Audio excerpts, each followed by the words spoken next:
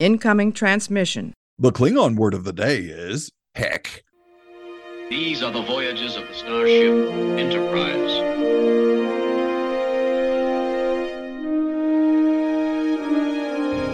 So, this is a huge victory for the good guys. Scotty, beam me up. Resistance is futile. Live long and prosper. To boldly go where no man has gone before.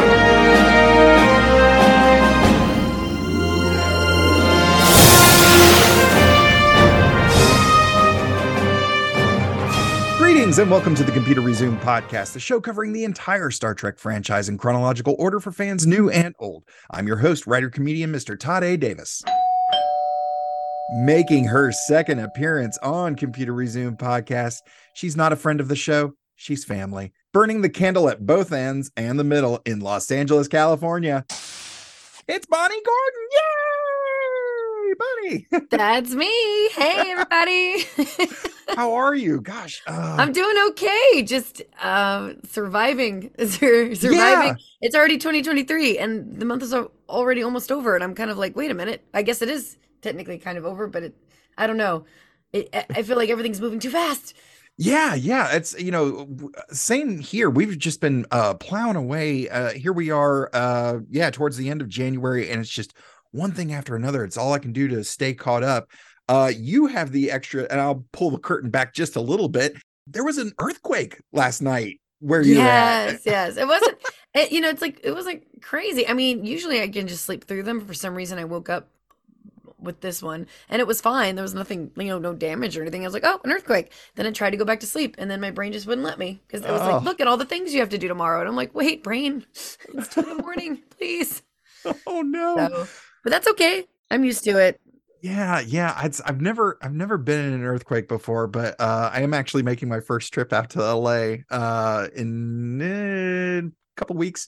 So I don't know. Honestly, they happen all the time and I never feel them. I literally just thought my cat jumped on my bed. Oh. I was like, oh, Yappa like gained some weight or something, I was just like, oh, what was that? And then all of a sudden I realized, oh no, that everything is shaking. And then I was like, okay, I'm good. Oh wow. Yeah, well, you barely feel it. Well, first of all, again, because you are so busy, thank you so much for carving out the time to come back on the show and talk Star Trek with us. Really quick, Prodigy season 1 is in the can. It's so good. It's oh my so gosh. good. I mean, honestly, wait till season 2. Really? Usually they say like second seasons never hype up to the first, and I'm like, nah, this one will for sure. Oh, so excited. The Hageman brothers are just so good at assembling a team. I mean, honestly, they're like Nick Fury assembling the Avengers, like the getting the amazing directors, the writers room, the animation team, like it all just kind of comes together. And I feel like the show, I can't be prouder of being on a show like this. Yeah. Or I can't be more proud. Whatever is grammatically correct, that's what I am. Please excuse my no sleep mush brain, but yeah, this is a safe place. Safe space, yeah. A safe space, yay! No, but I feel like the show. It's not just Star Trek. It's like it's so special. And the fact that I've gotten to be a part of it, like from the beginning, like before they even had like their main cast set, and I was doing Scratch before they even had like before they even knew who Gwen was going to be. Yeah. So like I was a part of the team pretty early on. And because I was a Trekkie too, I think Kevin and Dan loved just being like, okay, now look at this. Now look at this concept art. Now see that, like they were showing me things that really, honestly, someone coming in to do Scratch voices for, a cartoon or whatever would probably not have access to. Right. And I got to see so much and hear so much of what was to come because I think they were so excited to see me so excited. Oh yeah. You can tell, yeah, that excitement, especially when you find someone else who's into the thing that you're into is it's infectious and it grows exponentially. I would hit refresh in my inbox waiting for a new script because I wanted to know what was happening next. I was like, when am I recording again? They have to send me something, anything, just an outline. I don't know. Well, I mean, so folks know you do the voice of the USS Protostar, but here in the Acknowledged. yeah, yeah, but here you actually you got a character, a real life person. Yes. Well, I've done. I mean, if you pay attention to the credits, I've done little Yeah, characters throughout, like very small, like mostly Starfleet Officer number 2, or right, right. Romulan number 7. Like it's mostly like grunts, or like, oh no, like random Yeah. walla in the background when stuff is happening. But yeah, this was amazing. Doing that scene as the Bernari ensign with Janeway. Mm-hmm. I remember reading it and I was crossing all my fingers and toes. I was like, oh, I really hope they keep my voice in for this character. It was just such a really touching scene. And I was under the impression that the scene got cut. So I was like, oh, that's such a shame. It was such a really cool Easter egg. Maybe it didn't work within the time frame of what they were trying to do. Mm-hmm. But I was misunderstood. The scene did get cut, meaning shorter for time, but Oh. the actual scene itself was not cut from the show. So I was like so excited when I was watching it with everyone else when it came out on Paramount Plus, Oh, and that's so I was like, great. wait a minit, I'm in it. So Yeah, I I even hope they paused. bring her. I hope they bring her back. I mean, she did risk being court-martialed for Yeah, Janeway. So I feel yeah. like she deserves. I feel like she deserves her own spin-off show. Let's just Yeah. put that in the. Let's put that in the ether. Well, because I thought I heard the voice as I was watching it, and then I paused the credits at the end just to double check and make sure. I was like, I did like a little fist pump. I was like, that's so great. It made me laugh because when I was listening, watching the show and listening, I was like, I knew Ella Purnell and I sounded similar, especially when she does an American accent, because we both have pretty low textured voices. Yeah. But watching the show, I was like, we sound so much like. I was like, people are gonna think this is the Gwen, the Gwen voice actress, because like we sound so similar. I was like, wow. I had to even like double check. I'm like, did they re-record me? And then I was like, no, that's my voice. I had to like rewind it and watch it again. Nice. Yeah, going back to something you said a few minutes ago about when you find someone else that's interested in the thing that you're interested in, the excitement grows exponentially. One of the things I don't think I got much of a chance to talk with you about last time you were on, but something I've definitely delved into in the last year is D&D. Welcome. Yeah. Welcome to the Here's or all my as back in books. the 80s, like what is it, the Satanic Panic? Yeah. Oh gosh. Well, living in South Carolina, trust me, like my parents were preaching at me long before I even picked up a dice. Okay, honey, I'm from Louisiana. Oh, that's right. Yeah. Southern Baptist and Catholic One of on us. either one of side. us. So, ooh, But, yeah. do you still get a chance to play much? Oh, yeah, I mean, it's funny. All of the D&D that I have played is always via a Twitch stream for like either work or like a charity one shot or something. It's always people watching and it being almost like I just say like a job, or like the D&D in a Castle event, which I love out in the UK. But Yeah. like the more I think about it, the more I'm like, I don't think I've been a part of like an actual D&D campaign just for fun. I don't want to say ever, but it's like it's almost that point. Well, It's yeah, 'cause- almost at that point, because all of my playing has been through channels like Geek and Sundry and Yeah. Hyper RPG and guesting on different Wizards of the Coast Twitch one shots for charity with Luke Gygax and stuff like that, to where I'm like, that's what my D&D life is. And when people are like, oh, my campaign, we had like an intense session last night, I was like, oh, where can I watch it? And they're like, what it was at my friend's house, like we were all, I'm like, oh yeah, I forget that people just play People just play it. and you can't find it on a Twitch stream anymore. Like I'm pretty bad about that. So yeah, no, I mean it makes me laugh thinking that most of the dice I've rolled people have seen, but I'm okay with that, because for me, I work best when under pressure. So I'm pretty sure I probably came up with the best character bits while being watched by people. As Lark Like- Sage, was your character in the Star Trek game? For Star Trek Adventures, Lark Yeah, yeah. Sage. And then we did another one through COVID called Clear Skies, where I was Dr. McCrell, a Cation chief medical officer, Nice. which then Lower Decks came out with their medical officer who was Cation. I was like, okay, first Lark Sage is basically Ensign Tilly, and now my other character is this one. I swear I'm not like getting information leaked to me. I just apparently have the same brain as.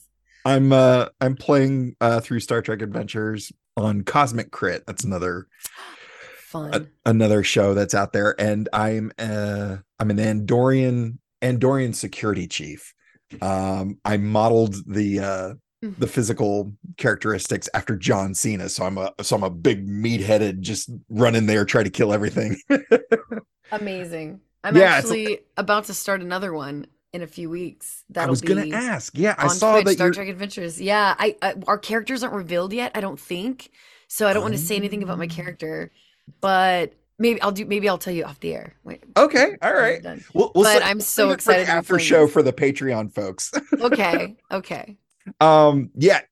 Plus you don't want the brothers or anybody else stealing another one of your characters and playing them as a kid. Well, I mean, in all of Star Trek's defense, like while we were doing Shield of Tomorrow, they were shooting Discovery. It's not like they were stealing any ideas or anything. It just Right, happened. right. Our characters are similar with Lark Sage and Ensign Tilly, and then Lower Decks. It's animation. They were working on Lower Decks Yeah.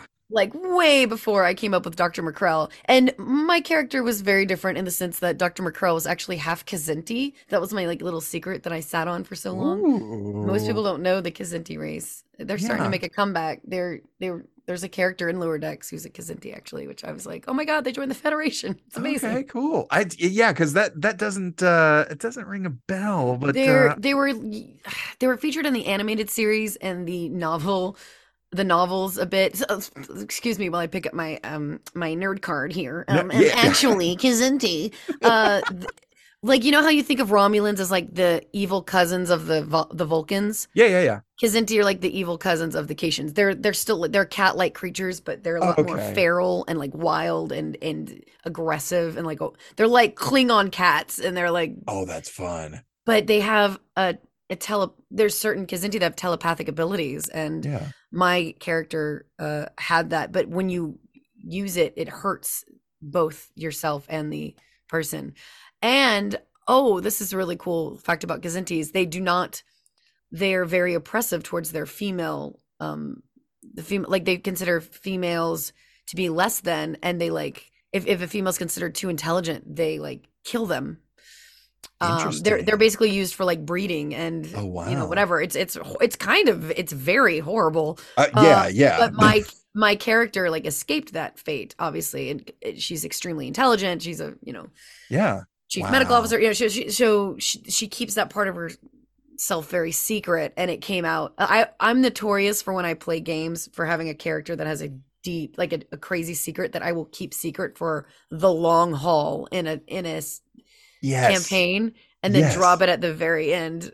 And most of my players hate me for it, but at the same time, they secretly love it, I hope. I was recently, because I'm the DM for our group.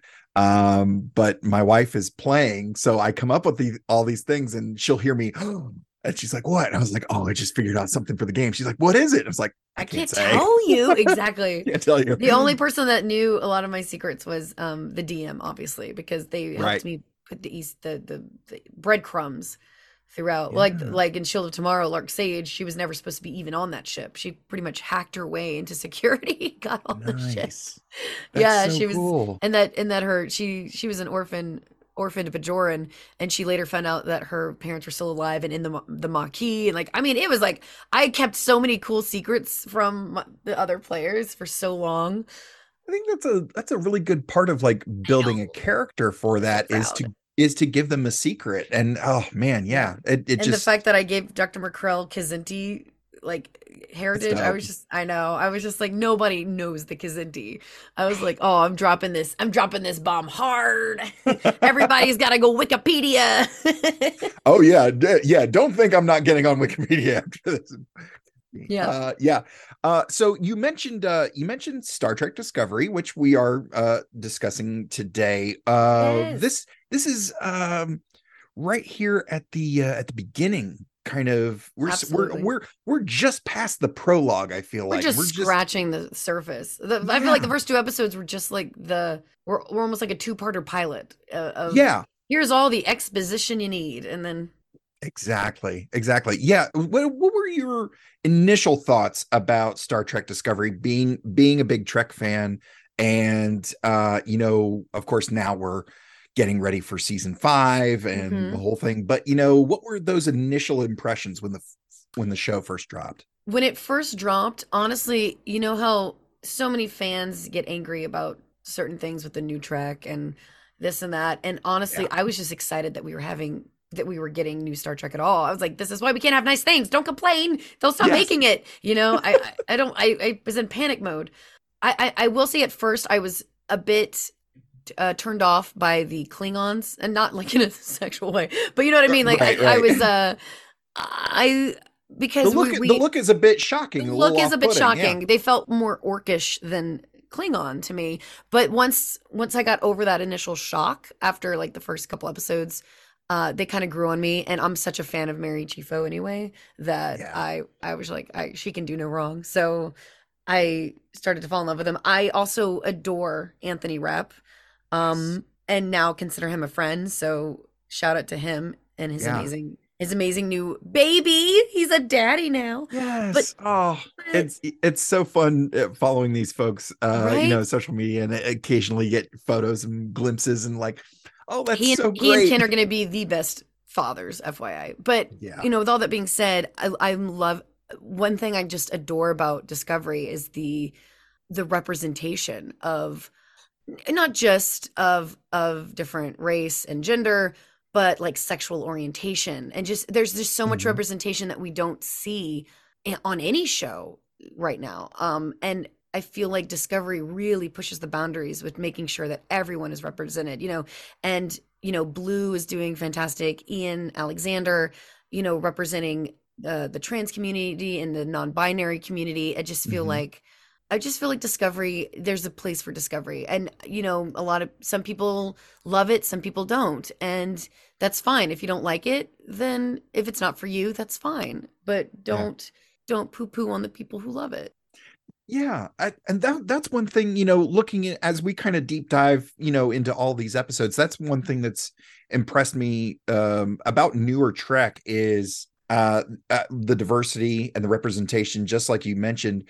But not only in front of the camera, but behind the camera as well, because we're getting a lot of new faces in the Hmm. writers' room. We're getting a lot of new faces in the director's chair, and Hmm. all of these things. And I feel like it's just we're just opening up for more awesome stories set in this in this future where it's all good, man, Well, and they like were so smart. Honestly, people at first were upset about them jumping into the future, but I'm like, think how smart that is. Now they don't have to worry about any continuity of like making sure the timeline, yeah because they were so a ship that from so early of the yeah Federation, like they were gonna have to really focus on, making sure they were crossing all right their T's, dotting all their I's, not messing up, having technology before it should be, little sure things like that. oh yeah And it kind of limits you to what you can do. Like with Strange New Worlds, we know those characters already. We know what they have already. So yeah there's no worry there. But with yeah Discovery, they had to be very careful because they're coming in prior. You don't want to mess up any canon, and now that they've been shot into the future, now that it opens up a whole new opportunity to. I know a lot of people weren't happy with the whole burn aspect, but it's like now we're getting to see the Federation be born again yeah in a whole yeah new environment and in a whole new scenario. Because I think it would be interesting to see where it goes. I mean, I hope it continues. I hope it yeah continues, and I hope all of them continue. I'm a huge fan of Strange New Worlds. I yes think it's one of the best new Star Trek shows out there. yeah Obviously, I'm a little biased. I think Prodigy is groundbreaking, and if you haven't Mm, watched it and just shrug it off as a kid show, just get through the first like 5-6 episodes. Just give it a chance, and I swear you're gonna get hooked because it's such good Star Trek. It's such good sci-fi, and Yeah, especially looking at Prodigy. Yeah, those first few episodes, because I think by the time we talked last year, I think maybe the first 5 or 6 were out. yeah, And it was fun. I was just kind of like, this is it was it's fun. great. Yeah, it's a lot it's of fun. cute, and then it gets dark. Yeah, it's like stuff got dark, stuff got heavy. I'm like, whoa, this was not initially what was sold to us, but I am here for it. Yeah, It was and so it's great. just good Star Trek, and Yeah. you don't need to know a lot about Star Trek to appreciate it. And you can know everything about Star Trek and appreciate all the Easter eggs that they drop in there. And Oh yeah. I Yeah, feel like absolutely. I'm really hoping it gets picked up for season 3. Like because I know the Hageman brothers have like a whole plan for Yeah. Prodigy. Like they are so ready for things to continue, and we're just kind of like sitting on pins and needles going, are we? Am I? Like, am I still employed? You know? Yeah, something you mentioned about Discovery and them having to be careful of what they did with canon reminds me of stuff that happened with Enterprise. They, because it took place a couple hundred years before TOS, they had to be Mhm. really careful about, okay, well, Kirk was the first one to see a Romulan, so we can't do the Romulan thing. And then the Yep. Ferengi are actually introduced in TNG. So we're going to have Right. Ferengi, but it's not exactly first contact. They're pirates, blah, blah, blah. But they were really, there in season 4, they're really, Manny Koto took over the reins, and they were really trying to make those connections to the larger franchise. And of course, Mhm. this was long before Discovery. And it just got cut short. They had plans too, like you were just saying. The brothers have plans for Prodigy. There were plans for Enterprise, and just it breaks my heart that it was going in such a great direction, I just know. got cut short. But anyways, getting back into Discovery here. Yep. we're Sorry, seeing- I have ADHD, so please just keep me back on track by Not a- spraying a squirt bottle at me and telling me to go back to the Yeah, path. you're in a safe have- place to do this. the path that you have drawn out for me. But yeah, with this particular episode, again, very early in Discovery, Mhm. Burnham is at a very particular place. At this point, she's the mutineer, and we see her get pushed onto Discovery, through different circumstances, and we see her start meeting some characters who are a bit prickly, I'll say, to her. But she gets kind of thrust back into the action. Initial thoughts about this episode, like where Burnham is, and the things that are happening very fast. Like you said, 2023, a lot of things have been happening with you very, very quickly. Here, Burnham kind of gets thrust back into the action, and it's kind of like, all right, let's step up to the plate and start swinging. So initial thoughts about Burnham's journey here at the beginning of this episode. I feel like it's a good episode because it introduces so many of the characters. The very first couple episodes, we're kind of thrown into all her, like focusing on, with the Klingons and this and that, and the mutiny aspect of it. So this is basically, again, she's been in prison for 6 months. Now we're jumping forward, and we're kind of seeing how she's still processing everything and how everyone kind of alienates her. And no pun intended, aliens. Yeah. But no, it's showing that people really are standoffish around her, and like they don't know what to do or say around her, because they're like, wait, she's here, she shouldn't be. Why is she here? And again, they're seeing her as a kind of like almost like a traitor Mm-hmm. beforehand. So yeah, and we're getting introduced to all the different characters that we grow to love. And I feel like with this episode in particular, I remember like with the creatures and this and that. I mean, it really kind of it solidifies like the spore drive and what they're trying to do and what they're trying to accomplish with it, and shows these creatures. I feel like it's one of those episodes where I probably wouldn't go back and like rewatch it a whole bunch of times, because like it wasn't like one that was like, yeah, but I feel like it's very important to the story because it starts the groundwork of putting the foundation of like who these people are, what their mission is, what their relationship is to each other. Yeah. And it kind of gives us more of what she's kind of going through too, and who she is as a person. And you see her in the beginning being in so control of her emotions, and throughout Discovery she slowly finds her humanity again. Yeah. with Burnham. And I Yeah. feel like, she's still at this point very much holding her emotions back and being very one level. Yeah. And it's really cool to go back and watch the early Discovery episodes and seeing the progression of the Burnham character and how she, again, discovers her humanity. She's trained, Yeah. raised with Vulcans, pretty much. She found a way to kind of harness her emotions in a better way. Mm-hmm. But in doing so, she loses a bit of her humanity. And I feel like the Discovery crew helps her find it again. Yeah. Mainly her absolutely. awesome roommate, Ensign Tilly. I'm a huge Ensign Tilly fan. Yeah. Tilly. She's my girl. I feel Mary Wiseman, so great as Sylvia Tilly. Just want to just big old, she is a big hug. Like I feel love like her so much. She steals every scene she's in. She really does. Not in an aggressive way either. In a very charming, like, oh, you just want to watch her and see how she's going to react to things. I love that character so much. And watching Discovery made me go, dang it, that's what I would have been if I ever was like on a live action Star Trek. Like that would be my character. So I got to rethink my future of being on camera Star Trek. Oh man, I got to put myself in prosthetics.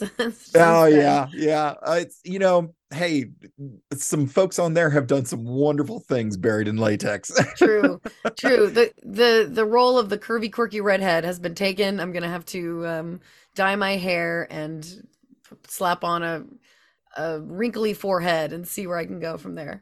Hey, you know what? I'm here for it. You've got my money. Absolutely. Thanks.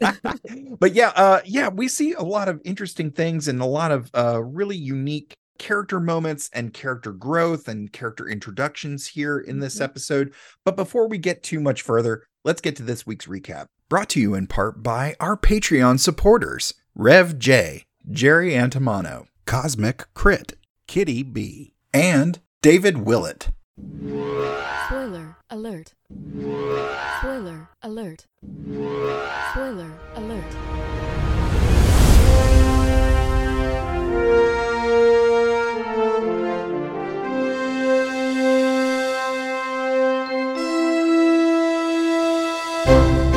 After the start of the Federation-Klingon War in 2256, Burnham, having been imprisoned for 6 months, is on an unexpected prisoner transfer when an emergency forces her space bus to be rescued by the USS Discovery.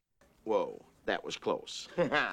After several days, Burnham is ordered by the mysterious Captain Gabriel Lorca to assist with a scientific assignment. I'm the only one who gives assignments around here. Burnham spends hours poring over a complex computer code to find an error. She overhears Lieutenant Paul Stamets, an astromycologist and the project lead, discuss an upcoming experiment with a colleague serving on another ship. Lorca is soon informed of an incident on the Discovery's sister ship, the USS Glenn, that killed its crew. Stamets leads a boarding party, including Burnham, to investigate and finds the dead crew hideously twisted and malformed, as well as a group of Klingons who were killed by an unknown creature. When the creature attacks the boarding party, Burnham devises a plan to outwit the creature, allowing the rest of the party to escape to the space bus. Later, Lorca asks Burnham to work for him, despite her sentence, explaining that he organized the circumstances that led her to him, as he needs strong-minded people such as her to help him win the war. Yeah, right. Burnham challenges him by saying she won't help him develop a weapon that goes against the Geneva Conventions. Lorca says he admires her and wants her on his team because she knows how to think for herself. He shows her that they are not working on a weapon, but on a revolutionary propulsion method. Universal laws for lackeys. Context is for kings. After their conversation, Lorca talks to his chief of security, Commander Ellen Landry, to ensure his package is safely on board. Landry has secretly transported the creature from the USS Glenn aboard Discovery. So, yeah, we're seeing a lot of stuff here right at the top, like we just mentioned earlier, that, I think one of the first things we see is this interesting engineer Paul Stamets, played wonderfully by Anthony Rapp. You know, we showed him some love. Get ready for some more. He is absolutely so prickly. I know I've used that word already once this episode, but he's got this unique engineering. He reminds me more of like modern, like present day engineers that are kind of, hey, this is my project and it's mine, you know, and everybody else at arm's length. But yeah, you know, talk a little bit about your thoughts on Burnham being introduced to these new folks, and you know, this being given this really crummy, hey, stare at these lines of code assignment. Yeah. And well, I feel like you know, they don't fully trust her at all. Yeah. I mean, the fact that she's there, you know, they're basically being ordered to include her in this scientific experiment, and they're just like, you know, the last thing they want to do is kind of bring her in and trust her with this important information, because again, in Starfleet, you know, you have the rules and regulations that you follow, and she broke that, one of the biggest ones. And you know, everyone's kind of seeing her as like this outcast. And you know, I love in the progression of Discovery seeing them warm up to her and finally accepting her. But you know, this is the first time that she's slowly starting to, I guess, earn their trust. You know, when she comes up with the ideas to help out with the creature and, you know, make sure everyone is safe, like, you know, it's like a first breadcrumb of them seeing her true nature and slowly starting to realize, oh, maybe we don't know the whole story, or maybe we don't know this person as well as I think we do. I think we get a great little comedic moment when she walks into engineering again with Sylvia Tilly, wonderfully played by Mary Wiseman, who says, we have assigned seats, which is such it's a fun little thing, but that short little, you know, phrase conveys a lot going on. And then of course she gets that moment with her later of like, hey, sorry, but you know, I feel for you, but I'm on this particular track to command, and she doesn't want to screw it up. And at this point she doesn't know the political rank Starfleet game to play and what's safe to do around the mutineer, right? Like somebody else. And and you know, when you say play the game, it's a perfect way of putting it. You know, Burnham becomes the wild card and the variable that none of them know or none of them can trust. And again, with Starfleet, you know, if you are on a track to be in Starfleet and, you know, take command of your own ship one day and this and that, you know, having something come in early on that might risk your entire career or the path that you're on, you know, that's a whole new variable. You know, Burnham basically committed, I wouldn't call it treason. Would you call it treason? I mean, mutiny obviously is. It's mutiny. Like, I don't think she really gathered anybody to her side, which would be treasonous. It's not that she betrayed the Federation to the Klingons. She betrayed from within. So I think that's where the mutiny versus treason line is. Yeah. But yeah, it's, you know, my words are not coming out as coherently as I would hope. I'm going to listen back to this podcast and go, my God, Bonnie, next time chug a coffee. I'll fix it in post. It's fine. Yeah, just cut and paste to be like, Bonnie said this one sentence perfect. We're just going to keep it at that, and all the random pauses and her going you know what? Slightly constipated. We're just going to cut all that out. Look, the fans appreciate. But then you have to keep that part in. You have to keep my constipation in, obviously. Yeah. That's what people are here for. Yep. And we're going to go ahead and clip that. All right. Yep. You know, looking at what Burnham does here on Discovery, she comes into the ship and the crew with a lot of baggage. You know, everybody knows her as the mutineer. In fact, Tilly even says, well, the only Michael Burnham, you know, the only woman I know named Michael is the mutineer. That's not you, right? Like, and we get another fun moment with Tilly there. But again, Burnham's coming into this situation with baggage and a title of mutineer, but through her work proves that not only was she a good Starfleet officer, she is a good officer and a good scientist and deserves to be there. When it comes to performance artists and performing, I myself as a comedian have had to, hey, first of all, I'm here on time. Second of all, I'm funny. I show up and behave professionally. I'm fun to be around. But you kind of have to build that over time. You yourself, as a performance artist, have done, I'm sure, probably something similar, if not exactly the same type of track. And I mean, it gets to a point where, a lot of people, and I'll speak to myself about my experience performing, is I've made the joke that a lot of times comedians are paid in cheeseburgers and encouragement. That's pretty much everyone in the entertainment industry, sadly. Yeah. I didn't want to speak for anybody else, but. Oh, I'm like, wait, you get paid in cheeseburgers? Man, I've only gotten a ham sandwich. So along those lines, have you found yourself, throughout your career having to prove you can do it, doing it, and then, hey, you want me to do this again? Can you speak a little bit to that progression, to that track? It's not even about proving to other people and to my peers that I can do it. It's also proving to myself. I feel like in this industry specifically, we suffer immensely from imposter syndrome of not feeling talented enough, not feeling good enough, not feeling pretty enough, not feeling, this industry is an industry of rejection. You're rejected, 100 times before you get that one yes for a role. So you have to be able to take it.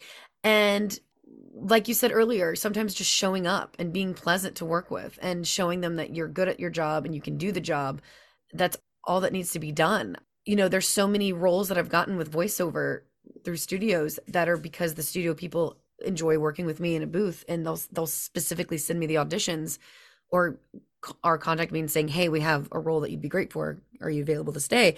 And it's because they enjoy working with me in it. But it didn't start like that. I put in the work. Like I did work with them for like 8 years before I got to the level where they could just like contact me and go, hey, we know you can do this voice. Come in on Tuesday. Nice. And that rarely happens, by the way. I wish that would happen a lot, but it does. I come from a musical theater background, and in theater with people, when you're like, say you get cast in a show and you're all there and you're doing the rehearsal process, like you have to form a bond of trust with your castmates, because you have to be able to trust that if something goes wrong, if set falls down, you forget your lines, they forget theirs, like someone else is going to pick up the slack and hold everyone up until everyone can come together and help lift it again. So I really believe that it really is just about showing up, being pleasant to work with, get the job done. And Burnham, she's trying. I wouldn't call her pleasant in these first few episodes. Honestly, I was like, wow, I don't think she and I would have anything in common to talk about.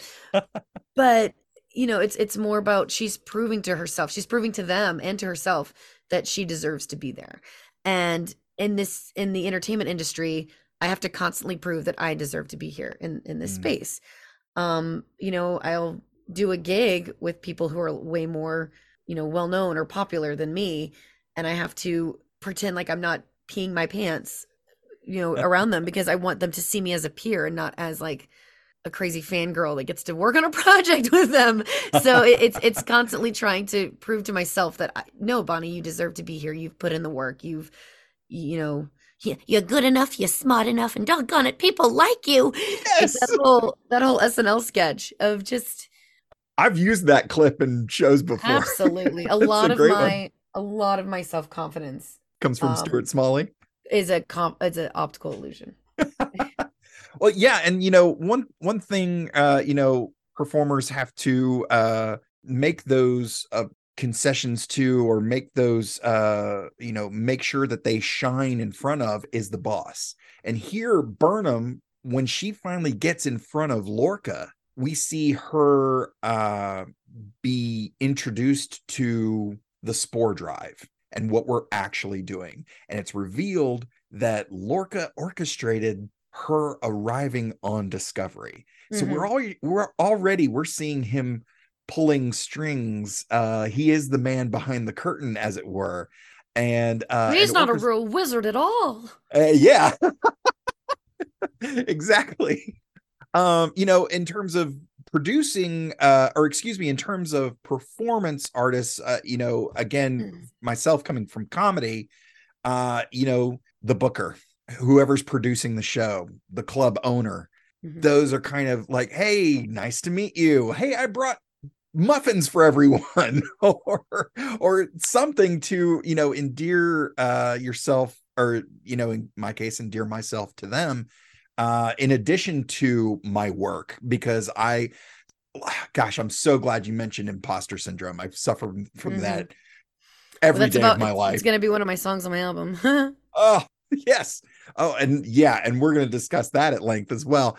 But yeah, the imposter syndrome, I feel like when I go to a club is just kind of, oh man, they could have any comedian up there, but it's me. So I gotta, if my stuff's not up to snuff, I gotta compensate with being super nice, and super polite, and all of the things.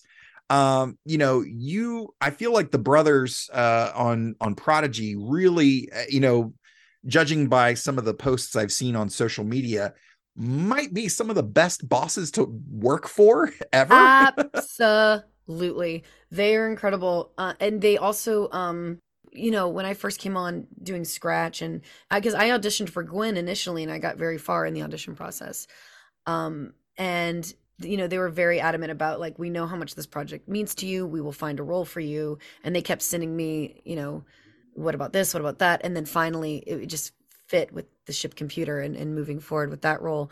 But that just goes to show that, I was just excited to be there. And I was like, well, I guess if I don't get to work on this project, or if I don't actually get to be in it and just be on the sidelines watching things happen, that should be good enough. Of course I was disappointed that I didn't get the part of Gwen, and I was like, oh well.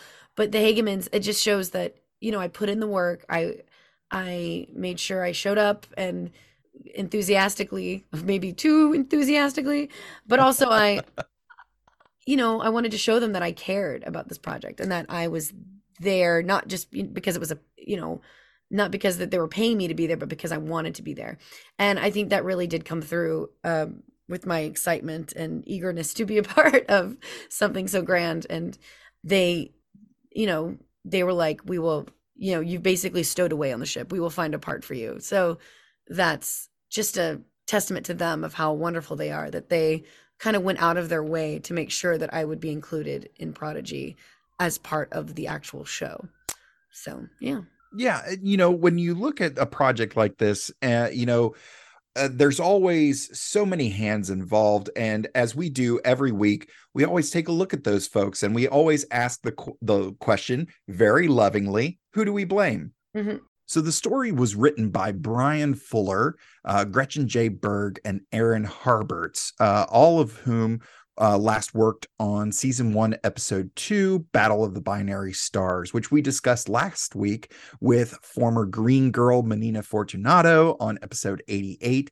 The teleplay was also done by Berg and Harberts, along with Craig Sweeney, whose first credit was 21 episodes of Dark Angel from 2001 to 2002 as an assistant to the producers. Everybody's got to start somewhere.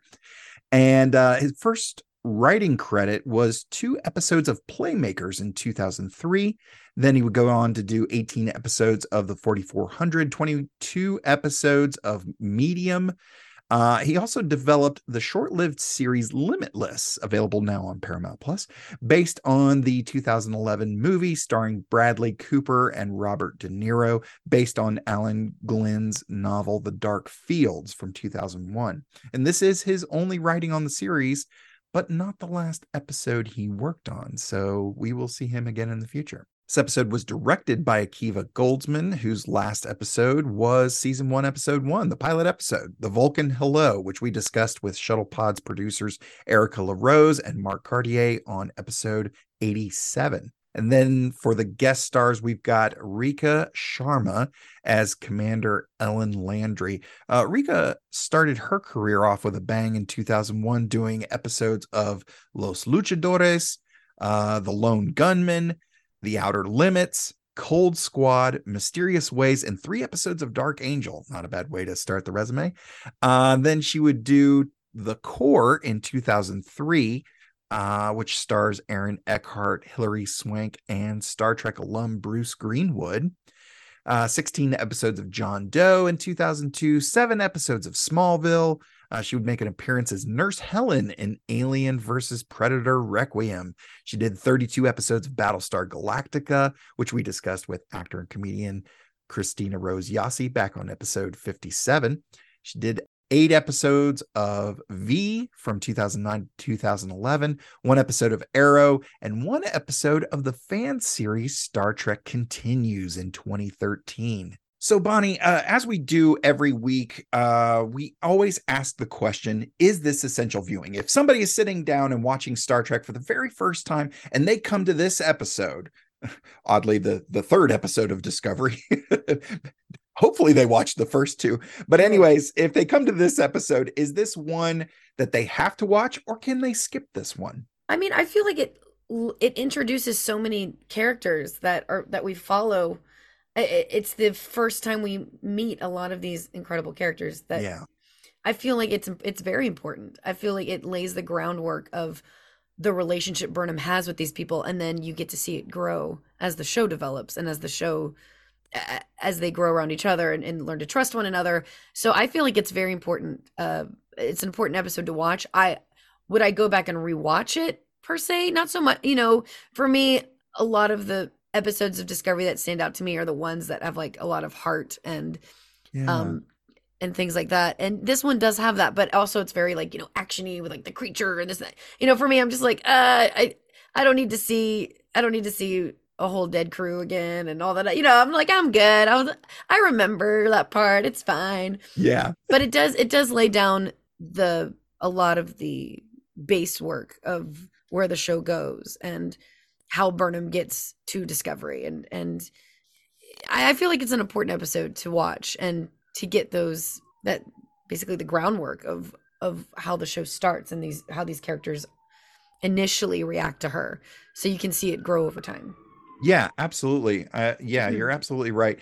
And I've spoken a couple times about how, because Discovery is the first official serialized Star Trek, Deep Space Nine had some stuff. Enterprise had some serialization there in season 3, but this is, from the word go, serialized. It is a water cooler show. Like, you can't really miss an episode. And you're absolutely right. This is, after the 2 episode, what feels like a pilot movie, this is chapter 1, and we're meeting Lorca, we're meeting Stamets, we're meeting Tilly. I mean, we're meeting a bunch of people, but like those 3 are going to play big roles in Burnham's journey of rediscovery.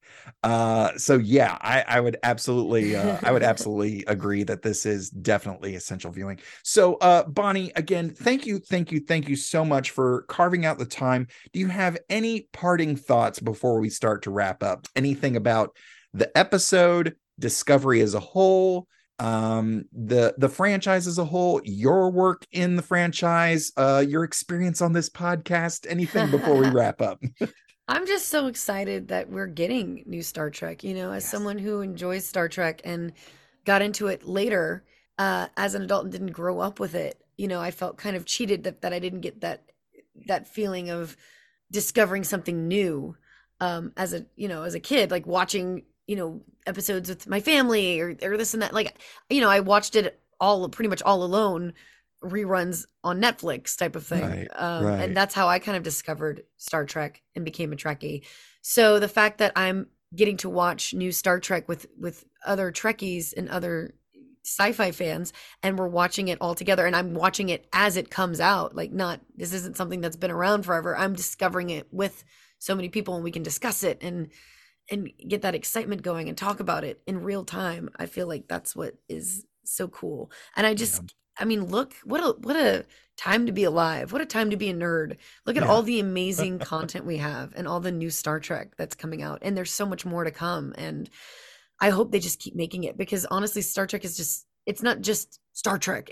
It's good sci-fi and it's good storytelling, and it's what we should all be trying to strive for with our future in society. So I feel like there's just so many places it can go. Yes, absolutely right. Couldn't have said it better myself. Well, folks, he read 600 Star Trek comics, so you wouldn't have to. Next week, we will be joined by historian and author of Star Trek: A Comic's History, Alan J. Porter, to discuss Discovery Season 1, Episode 4, The Butcher's Knife Cares Not for the Lamb's Cry, which is available exclusively on Paramount Plus. Tune in to see just how many Silence of the Lambs references I make. Bonnie, where can people either see you perform live or catch some of your performances out there on the interwebs?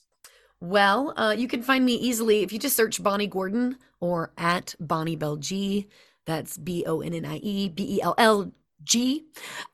You can find me everywhere on Instagram, Twitter, TikTok. I'm on the TikTokies, Facebook. I mean, I post up on YouTube. I have a Patreon as well, if you want to follow me on there and get some exclusive things with my music that are not posted publicly yet.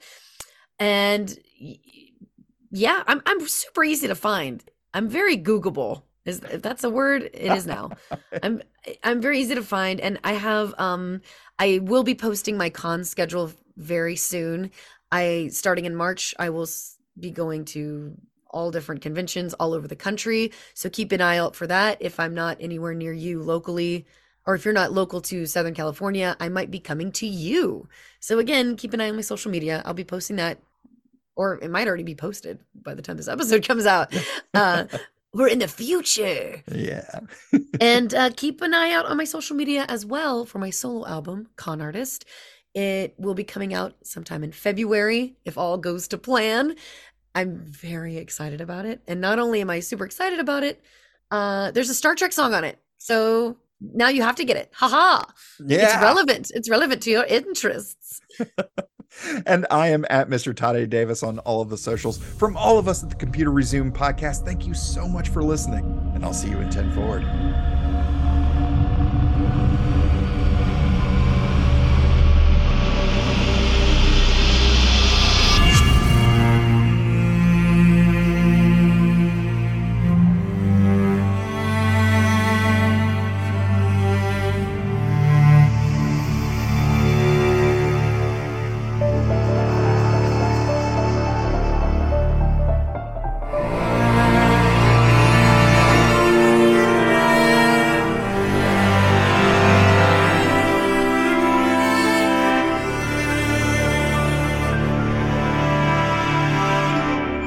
Support us on Patreon and like, rate, review, and share on all your favorite platforms. Feel free to send us your subspace transmissions to computerresumepodcast@gmail.com or at Computer Resume on Facebook, Twitter, Instagram, and TikTok. The Computer Resume podcast was created and produced by Mr. Tade Davis. Our logo was designed by Will Martin and Justin Bishop. The opening theme was produced by Justin Bishop, and our outro music was provided with permission by Dronode. Additional music was provided by Mr. Tade Davis and Gary Horn, and the voice of Computer Resume podcast and executive producer, me, Kat Davis. # LLAP. We'll see you next time. Going